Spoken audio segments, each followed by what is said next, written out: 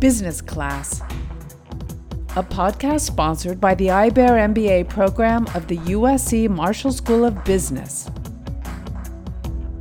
Expert insight into the world of business. This is Dick Drobnick, the director of USC's one-year mid-career international MBA program, and we're on the sidelines of the 30th annual Asia Pacific Business Outlook, and I'm having the privilege and the fun to be interviewing a former mid-career international MBA student of mine and a business leader in Southeast Asia. Paul Wilson is the managing director of Myanmar Capital Advisors. Welcome, Paul, to the IBEAR Business Class podcast series. Well, thank you very much, Dick, and I'm delighted to be here. As you said, 30 years. It's an enduring program, and I'm happy to have been a part of that since 1993-94, when I was a student here and participated as a student. Let me start with the latter part of the question, which is the transition really from a successful military career as a company grade officer and then moving into business in a more complex environment in Southeast Asia.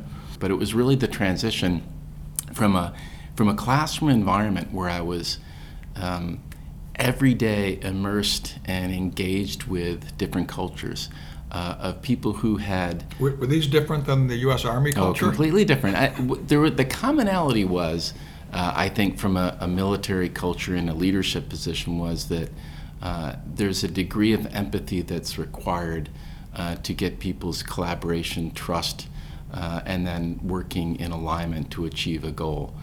And then working with classmates, 7 Indonesians, 7 Japanese, and so on. We had a very, very rich class. But I think what was really interesting for me, and I touched on the theme of self-confidence, working with Indonesians, Thais, Koreans, Japanese, and knowing that the same attributes, the same personal skills that I had acquired in the military, that some of those were also very relevant to developing trust and confidence in my classmates and then taking that into a business environment in Southeast Asia. Okay, tell us a little bit about what your company does in Myanmar, and after that, something about the business environment and how it's changing. So my experience in Myanmar and the advisory services that I performed was really with a single objective. It was to help multinationals or foreigners successfully navigate a somewhat complex and opaque business environment in Myanmar. Now, I moved back to Myanmar in 2012, a few months before the U.S. government changed its policy. So I was a bit fortunate in that 3 months after arriving, planes were full, media articles were really talking about the exciting opportunities in Myanmar. But it was my second tour, if you will, in Myanmar. I had been there earlier for 3 years, so I knew enough about Myanmar.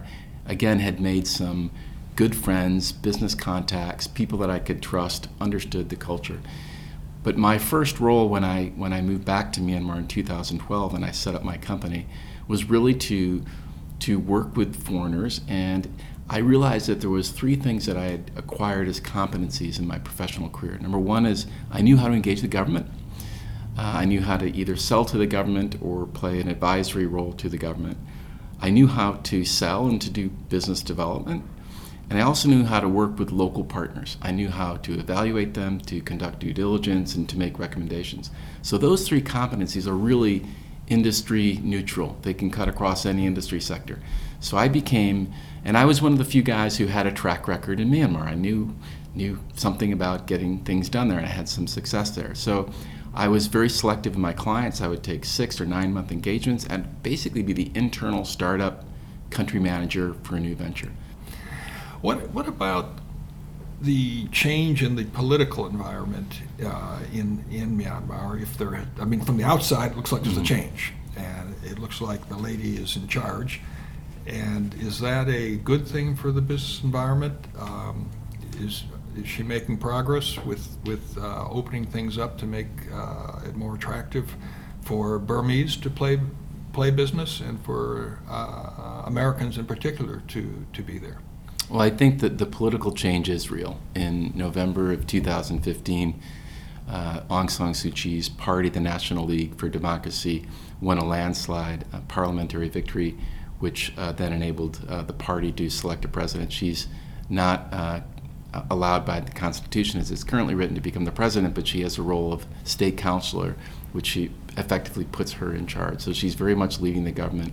It's a wonderful thing. It's a wonderful thing for the country, for the people to have hope and aspiration, and that things are really changing. And it's really important to note, too, that the military actually took some very positive steps to enable this change. There's all sorts of speculation on why that was, but so I think that there are some of the previous regime, some of the mid-ranking officers who actually deserve some credit. And this is not just my opinion, but Priscilla Clapp, who was the deputy chief of mission when I was there, and she's still very current, I think holds the same view. The challenge that the Myanmar government has... I'm sorry, Paul, when you say junior level, do you mean people at the rank of colonel, or do you mean... Rank of colonel, yes. Okay. So it's not the people top military general. People that had troops under their control. Precisely, Dick, and that's the exact point that it really should be made, is that I think that the Cyclone Nargis, which was several years earlier, really showed the incompetence and impotence of the country to actually respond to a crisis and to help the people.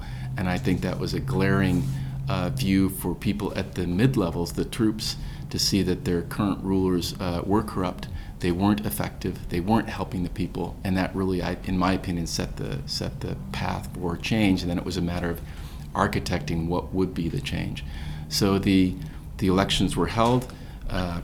President was appointed 2 vice presidents. One who was a former military person. Another is ethnic, Chin, Christian. Very interesting choice.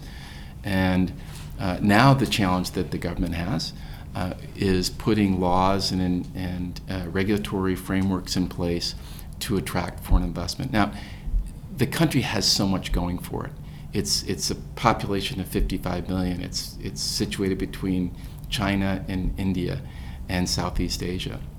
It has a coastline that's longer than Vietnam. It's rich in natural resources, offshore gas, onshore oil, gold, copper, jade, timber.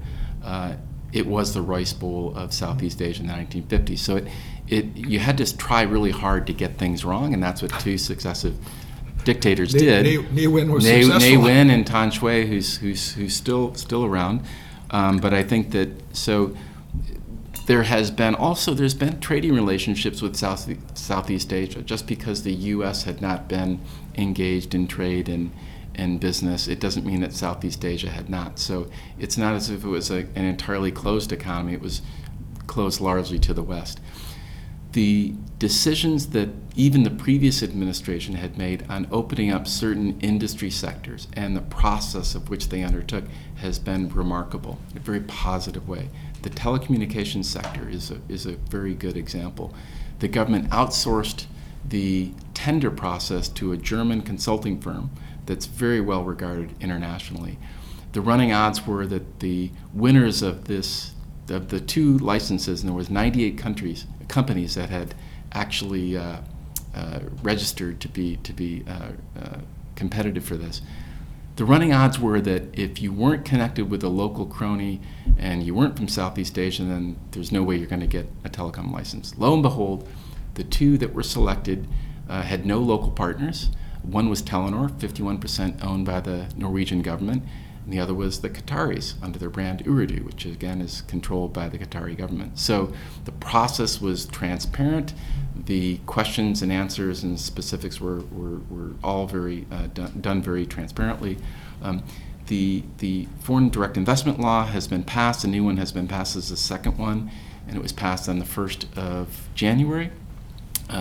The laws related to land policy, the laws related to the insurance sector, the financial services sector, are all progressing in a very positive way. The development agencies, the Asian Development Bank, the World Bank, JICA, COTRA, all of these different trade and development agencies, not only from the West, but from Asia, they have an open door. The Myanmar government is listening to them. They're actually undertaking some very difficult measures. And it was interesting to see 3 years ago when the first foreign investment law, the first version of it, was being drafted, there was a lot of pushback from local business interests. They were trying to push back and have policies that were much more protectionist in nature. Even the previous administration, which was the former ruling party, pushed back on the local business interests, recognizing that there's a tremendous amount of catch-up that needs to take place. So sanctions, U.S. sanctions being lifted in October of 2016 provides yet another boost. There are challenges, as there are with any emerging market, and I just heard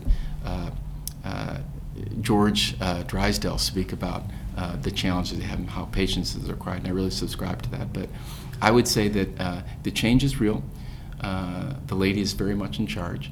The tough work of writing policies and regulatory frameworks, the real technical aspects of creating an environment where foreigners want to come and invest, is all underway. Now, can it be done faster? Could it be done more efficiently? Yes, but they've had remarkable progress, and to note, they haven't had major missteps yet.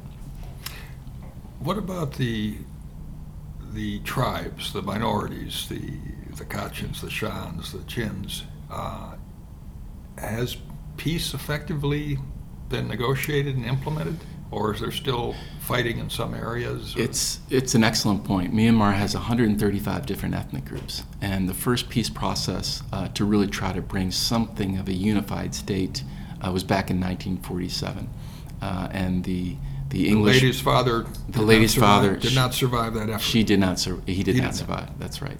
And so, and even in that conference, not all the ethnic groups were invited to the table. This was orchestrated by the English, who were rapidly pulling out of Southeast Asia post-World War II, and did somewhat of a sloppy job at that. But it's a challenge, and this is where the relationship between Aung San Suu Kyi as a political leader and the military, who have a vested interest in trying to keep some kind of a control or structure in place. And it's important to know also that many of these ethnic groups don't really look at the majority Burman ethnic group with a lot of trust. There are generations of mistrust.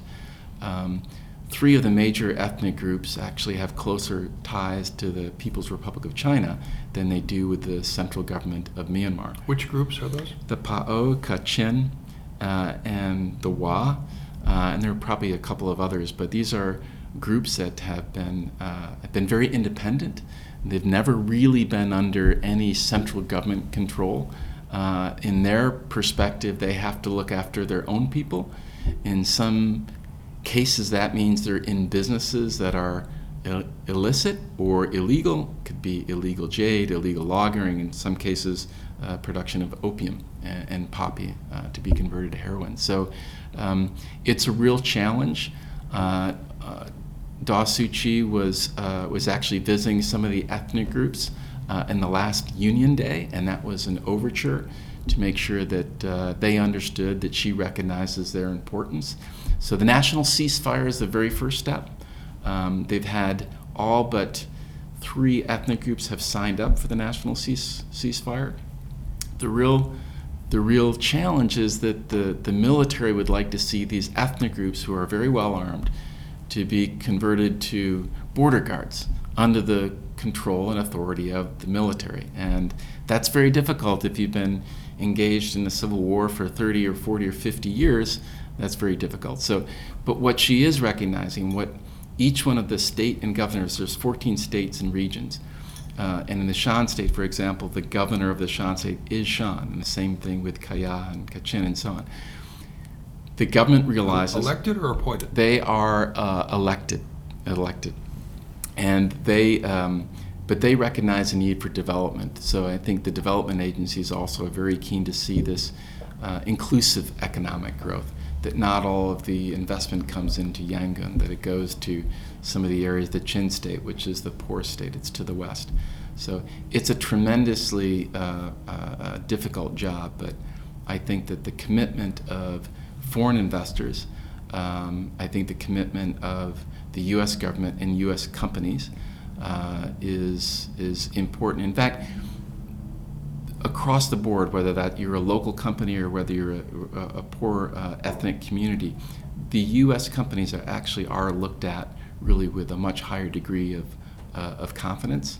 There's a perception that the American companies will do the right thing as it relates to the environment, labor, teaching governance and accounting and basic business principles that will strengthen the local companies. Last question, Paul. Can you tell us something about what looks like terrible, terrible stuff in the Rakhine province? And is it as bad as it looks on the news? And is there a path out of this negative, terrible process? So it's terrible, and I think honestly what you would see in the media is an accurate reflection of the situation on the ground. Many former citizens of Bangladesh over many years have migrated into the Rakhine state, and these are the Muslims. They're from a Rohingya ethnic group, as they're called, and the real challenge is that they are really disliked almost by every ethnic group, and it's very disturbing. Not just the Burmans. Not just the Burmans, no. You can talk to a Kachin, Chin, Kayin, and they really have this very, very negative feeling toward the Rohingya. And how many million Rohingya are there? I believe there is probably on the order of 500,000 to a million. I don't know the exact numbers, but the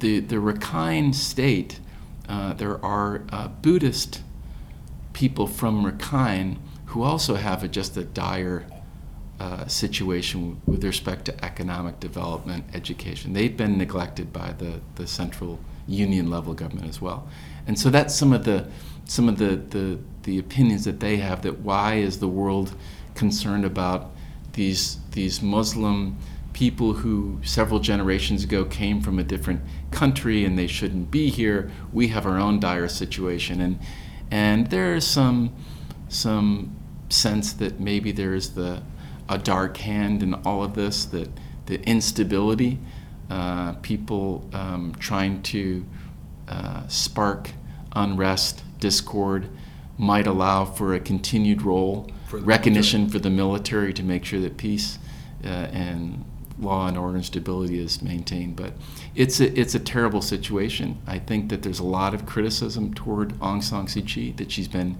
too quiet about this. The counter to that is that she has to maintain the support of her people, most of which who have no positive feelings toward the Rohingya. But certainly from a U.S. policy perspective, it's something that has to be addressed.